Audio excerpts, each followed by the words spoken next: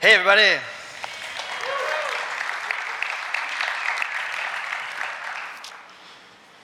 I like the music.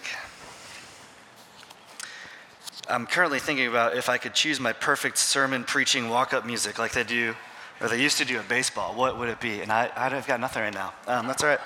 Last week, like Brad said, we kicked off a brand new series. We actually kicked it off on Good Friday. We're so grateful for how many people showed up on Good Friday. I was told that it was one of the largest Good Fridays in like a decade or two here at Heartland, which is really encouraging because it just shows that people are taking Jesus and his life and his death seriously and making space in their lives for it. And so that was just an incredible moment for us. And then we continued it on Easter Sunday. And you were like, we didn't realize that a new thing was started. Can you tell us what the new thing is? And I'd love to just take a second here at the beginning of this to just flesh this out for us. We're looking at the teachings of Jesus from the Gospel of Luke. And numerous times, Jesus gives perspective, he gives depth, he gives nuance, he gives shades of meaning to what's good in the good life.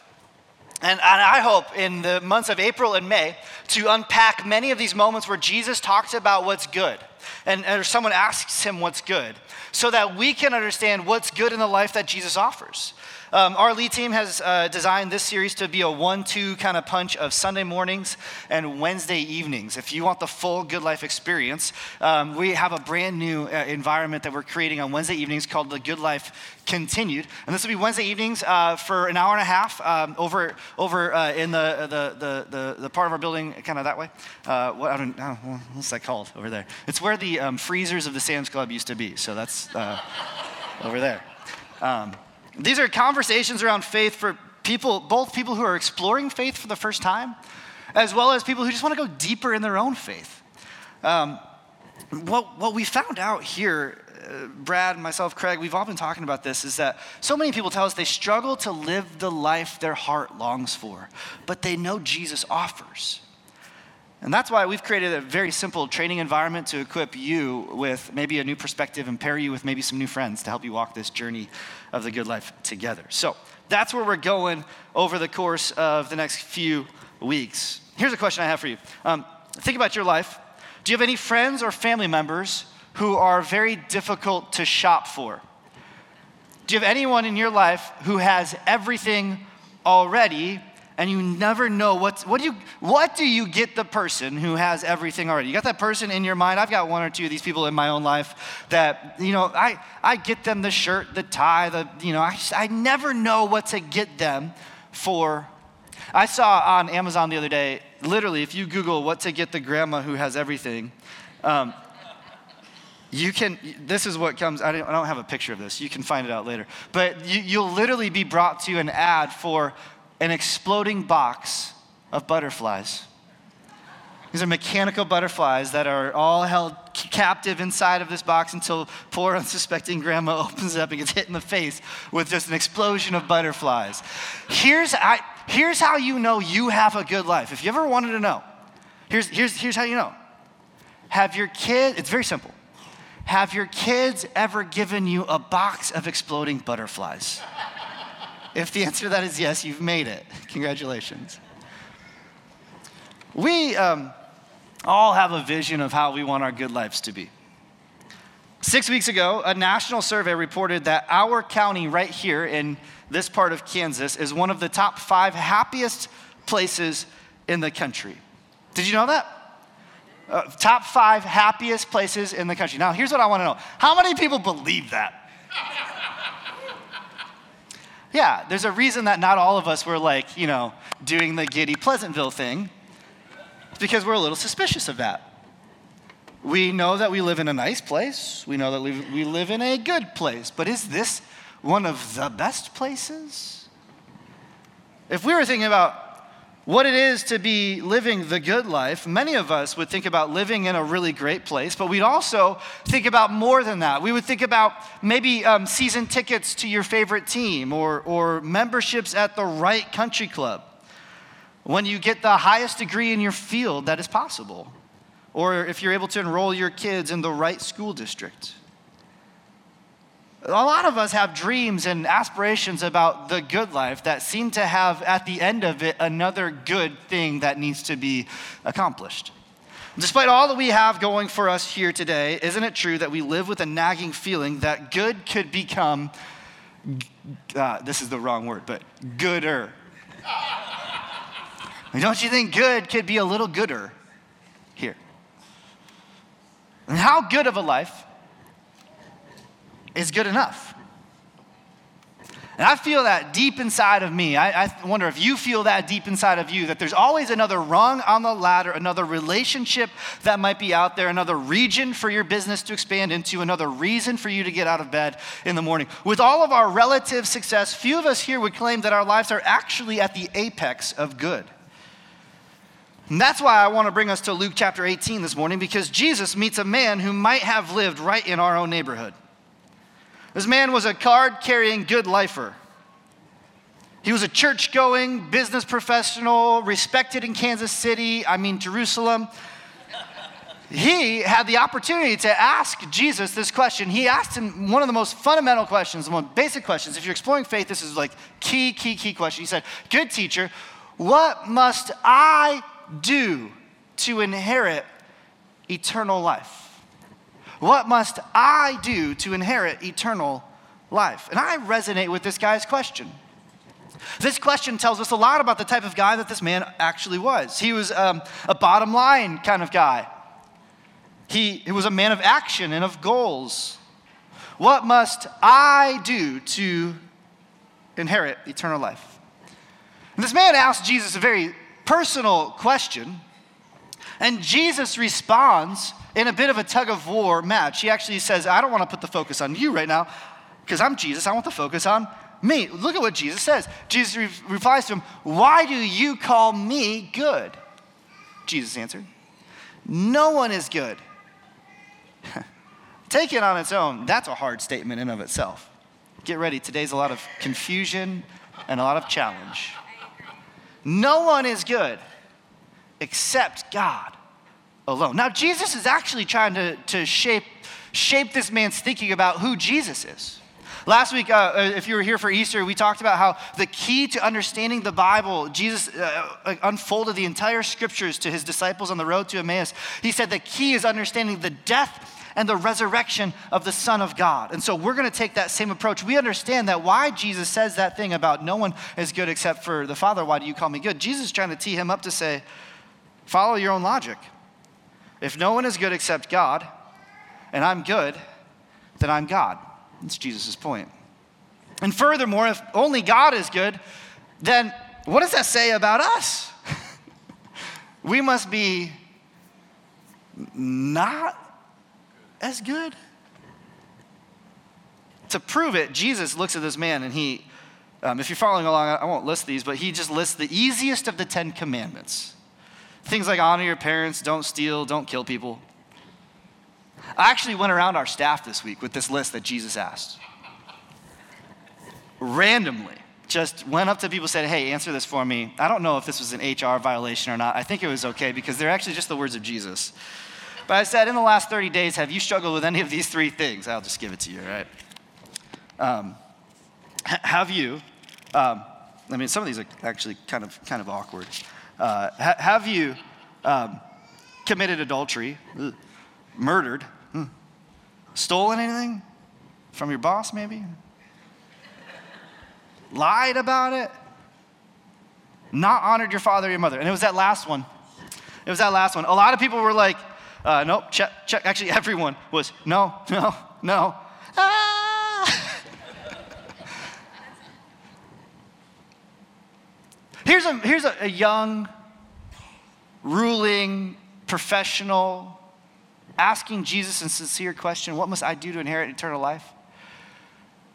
Jesus says, well, let's take the easiest of the commandments not to break. Have you broken those? And the man says, well, no, I've actually, ever since I was a boy, I've never done any of those things. Almost as if he says, like, what else do you have for me? Like, what more must there be? Am I good? How good is good enough? And Jesus told him this. He haunted him with this. He said, Jesus hearing this said to him, you still lack one thing. This is not a plug for the Enneagram. I could care less if you know the Enneagram or not, but this guy is an Enneagram 1 or is an Enneagram 3. That's the perfectionist or the performer. And if you're an Enneagram 1 and you hear someone tell you that you lack one thing, you will obsess until you get that thing perfectly. If you're a 3, you're a performer, you're an achiever, you will start to make mental plans on how you will knock this one thing out of the park next time you have a chance to do it. What is the one thing? This man is on his edge. He's going, all right, well, I've done everything to get into the kingdom of God. What's the one thing that I need to do to inherit eternal life?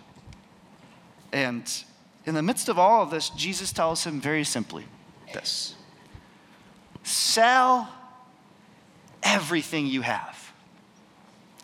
Give to the poor. You will have treasure in heaven. Then come, follow me. And let's pray and go home.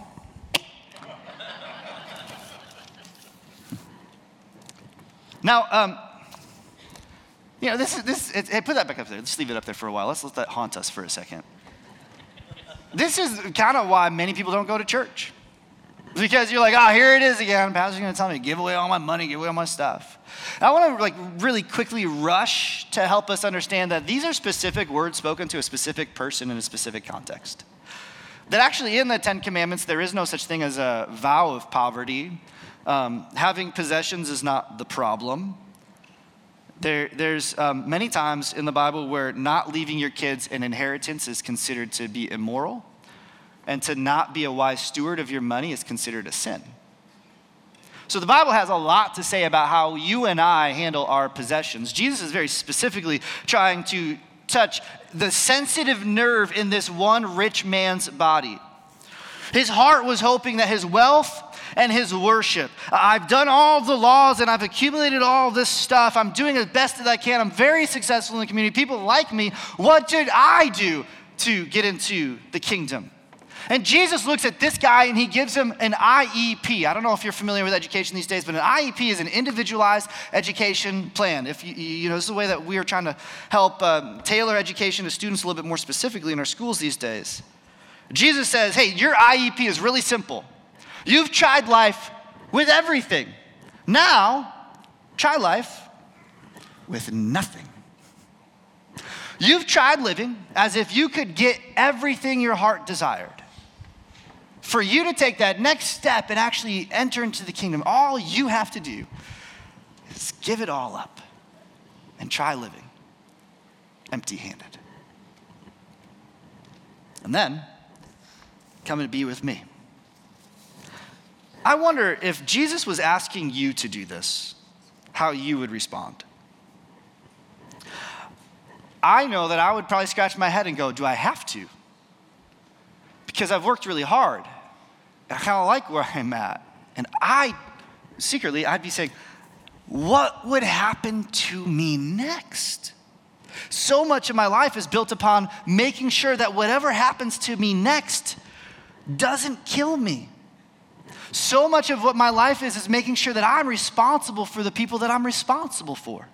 So much of my life is making sure that I have taken care of the business of my life in a way that more people can flourish. And if I have nothing, how would more people flourish?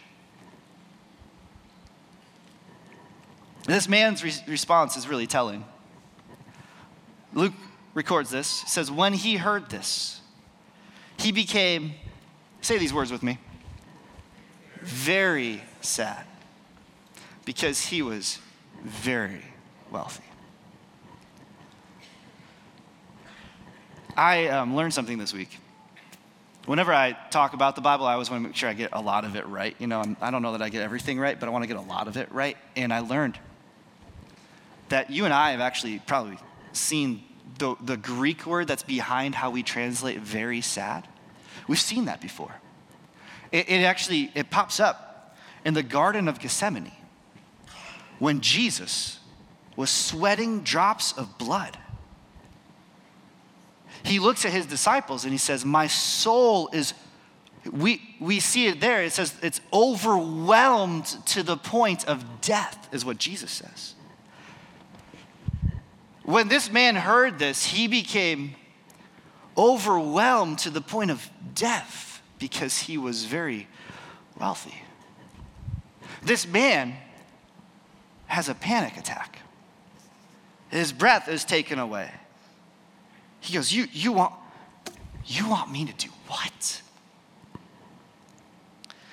Okay, you're not really with me right now, but I can get you there. Have you ever been out of your house only to realize that you had left your phone in your house? This is really impossible to happen these days because so many of us are so connected. It's like a third arm of our lives. It rarely happens anymore. You don't go anywhere where you don't know your phone is. And if you don't have your phone, you at least have like some sort of smartwatch or something. But imagine you're foolish and you left your phone somewhere. Whenever this phenomenon happens, we almost always use this phrase that I feel naked without it. Isn't that funny? We almost all use this phrase like, oh, I can't believe I don't have my phone. I feel vulnerable without it. And what you're saying is I have an attachment to a particular thing that provides for me. It gives me comfort and safety and security. I can pay for things. I can call for help. I can feel distracted. I can get places. I can take pictures and never miss the important moments. You're saying this, without my phone, what am I? Where am I?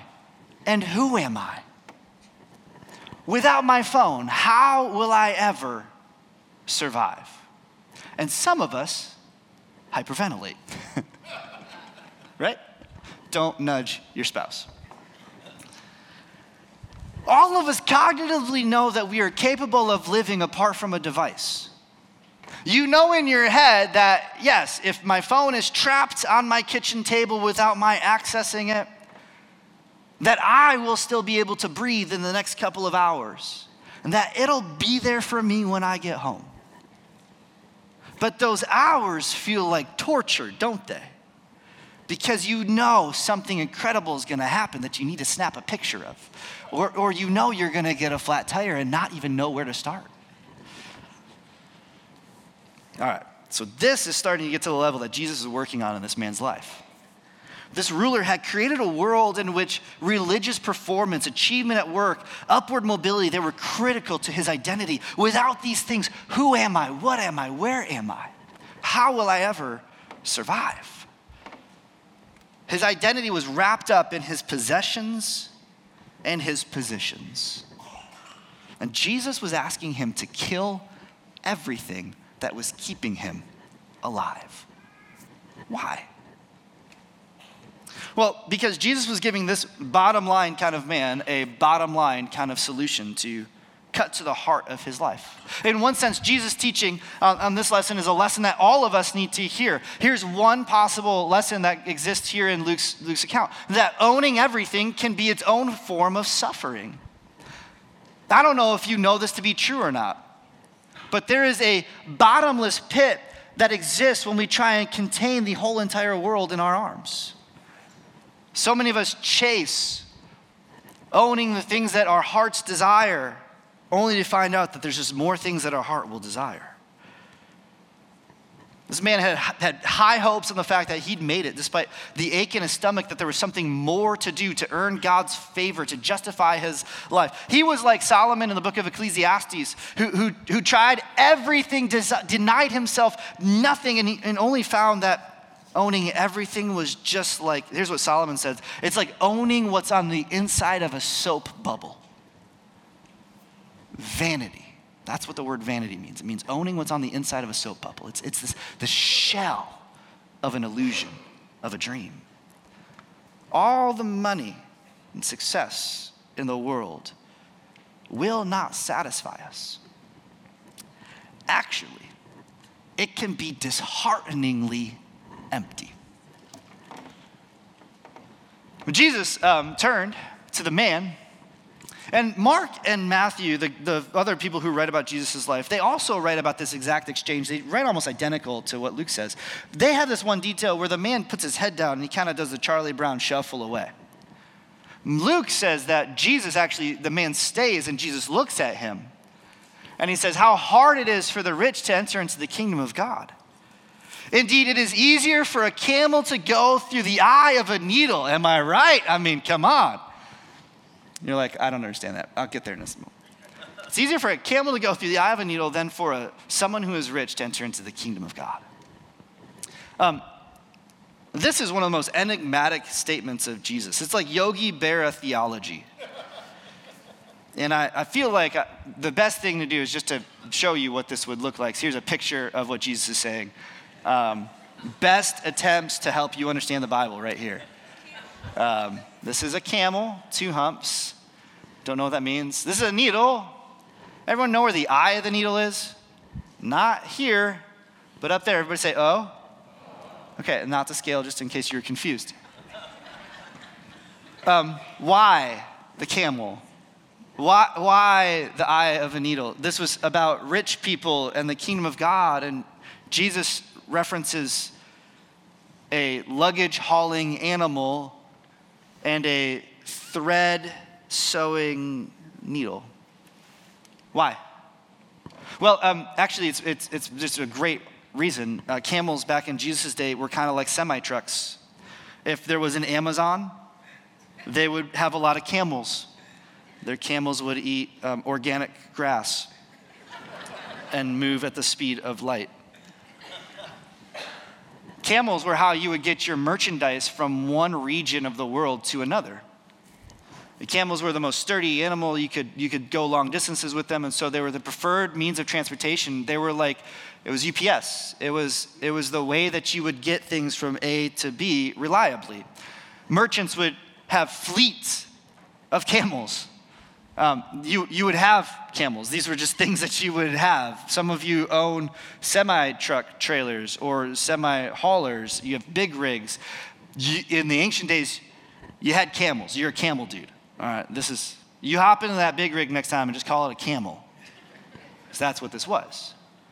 There's also a place in Jerusalem, there's a gate where all of the outside trading could come in. It was called the Camel's Gate. And it was called the Camel's Gate, surprisingly, not surprisingly, because you would hitch up your camel outside this gate. And I don't know if it was for lack of foresight or planning or just for cleanliness purposes, but the gate was sized in such a way that camels couldn't get in. It would almost be as if in like 50 years, all of us are driving semi-trucks. I don't know, just go there with me. But all of us are driving, like your daily driver is a semi-truck. You just go into Starbucks in your semi-truck, and that's what you own. All of us own semi-trucks. But your house was built with a 2-car garage. And you would have to back up your semi-truck every day. Jesus is essentially saying it's easier to park a semi in your garage than for a rich person to get into heaven.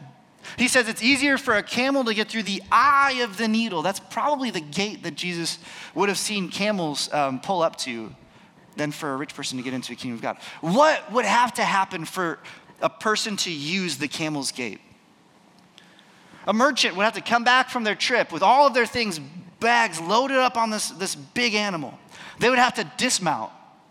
They have to hitch the thing up. And then one by one, they would have to unpack their camel and carry through the gate into its destination.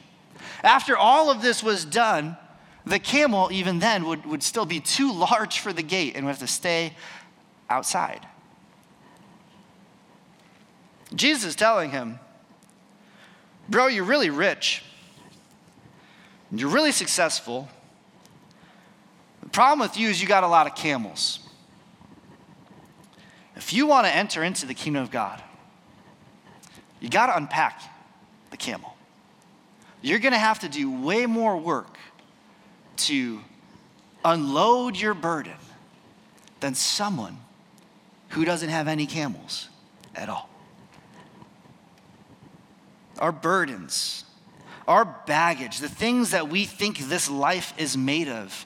What Jesus is saying is that they don't serve our souls in its final destination. They actually can work against us. Our hearts can be so drawn to the material nature of our lives that we neglect the immaterial nature of our souls. I'll say that again. Our hearts can be so drawn to the material nature of our lives that our souls neglect its immaterial nature. I think this might be what the ancient Hebrew poets meant when they said, some trust in chariots, some trust in horses, but followers of God trust just in the name of our Lord. The material weapons of war, time and time again, were found to be powerless against the people of God who called simply on the immaterial name of God. Why did God ask Gideon? You remember the story, Gideon. He's got a whole army, and God says, get rid of most of it. Why? To make sure that Gideon and the world knew that God could be counted on by just his name alone. Because sometimes we can be attached to the material things and mistake them for divine things. This man was attached to the stuff of life. He wasn't attached to the source of his life, and it caused him to suffer. It was too much for him to give everything up, to unpack his bags, to unburden his life. He fundamentally didn't believe that Jesus was enough for him, and so his life truly did consist just in the abundance of his possessions. Friends, this is a warning for, I think, all of us. The good life does not come through the hoarding of our goods. Said it another way, possessions are not bad provided they do not possess us. How do you know if you're just like this man? Well, there's a really simple test. God gives us this test. Jesus asks it. He says this: if it's not that big of a deal to you, just give it away. If God asks you to give your stuff away, what would you have a hard time giving away? I deleted this from my notes, but I feel like a moment of personal disclosure would be helpful. I have moments of life in my own life. Moments of just holding on to a thing so tightly. I've realized no matter how junky the car is that I purchase, and I bought some real clunkers in my day, no matter how high-end or low-end it is, when I drive that car home, there's this thing inside of me that doesn't ever want to give my wife the keys. That's just my own heart for your disclosure. It's not that I don't trust her. She's a better driver than I am. It's not that her name's not on the title. It is. But there's just this thing that I have in me that likes four wheels and likes to know, like, this is mine.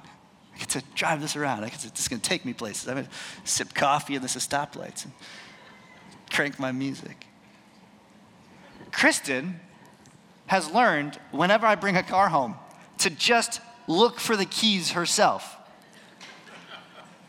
Because in the beginning of our marriage, it was like, okay, cool, can I have the keys? And I would start making excuses and be like, well, it's so dark outside. You don't want to drive when it's dark. Or like, oh, we don't have enough time. You really want to take this one for the full experience. Just wait a little bit longer. Listen, if I have a problem looking the woman who I once stood in front of at an altar and said, in sickness and health, what's mine is yours, what's yours is mine. If I have a problem giving her the keys to the car that she also owns, would I ever give that thing away to you? The answer is, all right, glad we're settled on that. If I ever buy a truck, no, you can't borrow it. I mean, that's how it plays for me. For me, shiny cars can be a little bit of a problem. I don't know what it is with you. What do you hold your fists on? What do you make excuses when it's required of you to give it up? What are you struggling in your life to let go of. Here's what Jesus is saying. He says, deal with the stuff and then come follow me. And the man just sighs. And we learn this lesson from this, is that anything that keeps us from God is not good. See, the good life has got to be a life in which anything that we have is just available to God to be used for him. But anything that gets in the way of us coming to God has to be something that we see as a problem in our lives. Jesus invited this man on the adventure of finding nothing at the end of having everything, but he couldn't give it up. I want to say it this way: whatever we cannot give up at the request of God has been put in the place of God. Whatever we cannot give up at God's request has become to us a God in itself. And Jesus is asking him just the smart way that only Jesus could. Jesus is saying, would you willingly sacrifice what you consider to be your life because I have a better life ahead for you? And this sounds crazy to the disciples, just like it kind of sounds crazy to us. And they look at Jesus, they say, well, if this is what it takes is for someone to give up their very life, who then can be saved? The question is really, why would anybody want to do this? Why would anyone have the motivation to give up their safety net? If this guy's being asked to surrender all that he's accomplished on his own, why would anyone do that? Why would anyone give their keys to their house to the homeless person who's begging on the side of the road? Who would make this trade, Jesus? What hope is there for anyone? And what Jesus says is another iconic statement. He replies, what is impossible with man, which is in itself an interesting statement because it's almost as if Jesus is saying, yes, this is impossible with man. He says, but it's possible with God. How? Well, this is where we get to the good news, where the resurrection of Jesus informs how we read this passage. This is the good news that our good lives need. It's the good news that God is for us and has made it possible for us to live the life our hearts long for. Friends, you have to leave church today knowing that it is possible for you to embrace the entirety of the good life that God has available for you. That's the good news that I'm coming shouting about today. Jesus has shown that only God is good, and no matter how good or rich we all are, one thing is needed: a rejection of ourselves and an embrace of total dependence upon God for life. Without this, nobody will be saved. But because Jesus was God and lived the good life, he kept the commandments of God perfectly. And because Jesus did what none of us would dare to do, which is to willingly give up the very thing that gave him life in the first place. He gave it away. He did this, giving up his breath on the cross. And his radical obedience to his Father, it cost him greatly, but it was also the way that he gained everything. You know, at the end of the story, Jesus rises to his disciples and he looks at them and he says literally, all authority in heaven and on earth has been given to me. The way that Jesus got his resurrected life was by giving up his lesser life, by obeying his Father. And today, the week after Easter, we remember that since he's resurrected in his power, all things are possible. Easter is the day where we remember that anything is possible with our God, including life after death. Said another way, nothing is impossible. God's grace inspires us to trust him fully and to follow him and find in him. Everything that we've ever wanted in the first place is ours because Jesus himself is the good life. What is impossible with man is possible only because God came as a man. And so what happens when you give up everything you have to follow Jesus? Peter, one of the disciples, kind of clicks for him. He's like, wait a minute, Jesus. We've done the stuff that you've said to this guy he should do. What about us? Right? Peter says, we've left all we've had to follow you. It's been a real wild ride, Jesus. What about us? And I love that Jesus looks at Peter and he doesn't scold him for being selfish. He doesn't say, yeah, but Peter, one thing you lack. He simply says this. Look at what Jesus says next. He says, truly I tell you, Jesus said to them, no one who has left home or wife or brothers or sisters or parents or children for the sake of the kingdom of God will fail to receive many times as much in this age, today, and in the age to come, eternal life. There is an incredible promise that's at play here. The good life that we get from Jesus starts now, and it goes on into a good life in the future.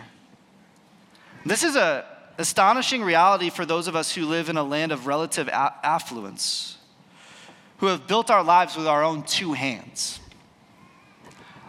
This is our motto. It's simply this: hard work pays off. True or false? Hard work pays off.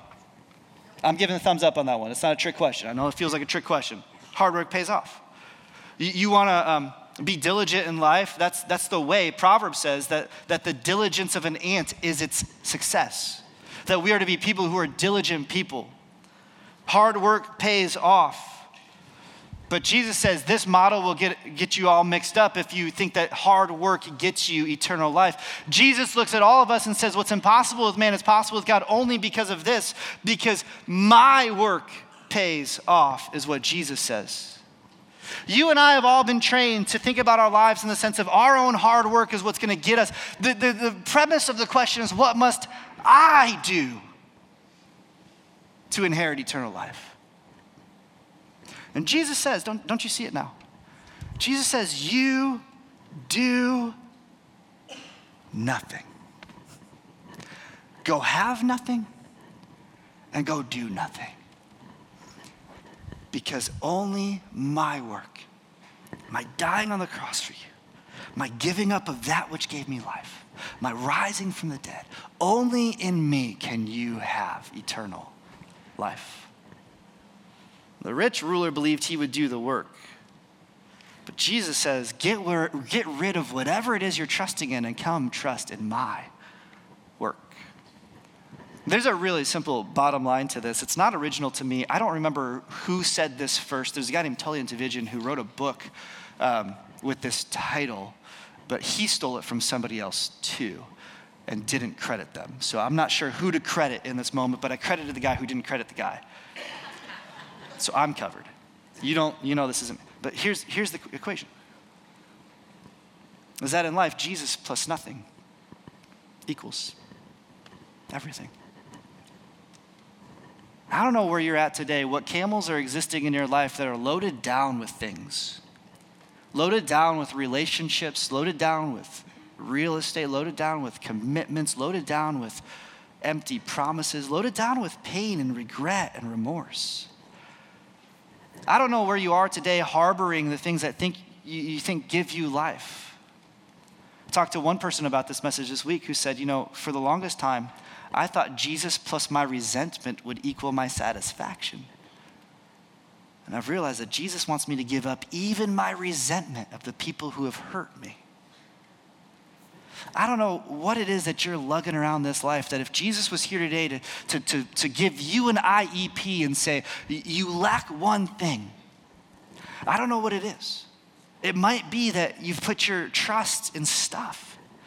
It might be you've put your trust in your spouse. It might be that you've put your stuff in your career, or your trust in your career.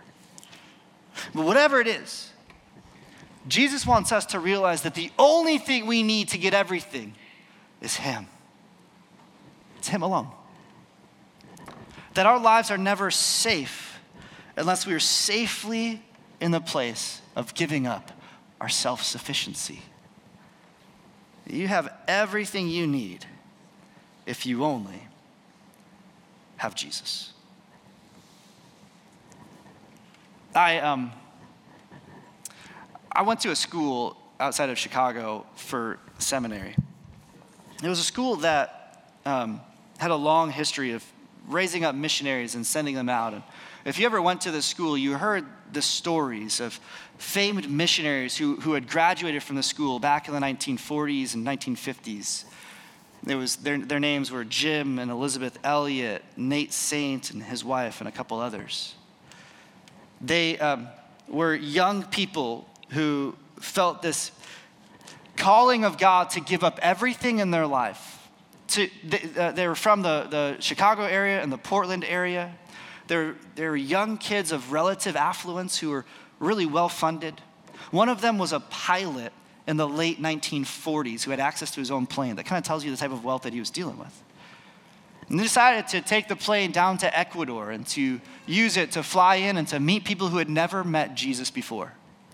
I actually think that Nate Saint and Jim Elliott would have been Heartlanders back in the 80s if they were alive, because they had the heartbeat that existed for those who had yet to hear about the message of Jesus. And they wanted to make sure that they didn't put any obstacles in the way of people meeting Jesus. So they took their very lives and they packed up their belongings. And the Jim Elliott and his wife, Elizabeth, Betty, he called her, they got married and they flew down and they started their life together. And it wasn't but a couple weeks into their journey in Ecuador where Jim and Nate made first contact with the people they were trying to tell Jesus about. And during this first greeting between these young people and the people in this remote village, the people turned against the men and killed them. Time magazine, you can find this online, wrote a 10-page article about these young people. They called it, Go Ye and Preach the Gospel, 5 Do and Die. It was a 10-page, full pictures, full testimonies about what happened amongst these people. It's the words of Jim Elliott that ring true to me in what Jesus says here in Luke chapter 18 for all of us.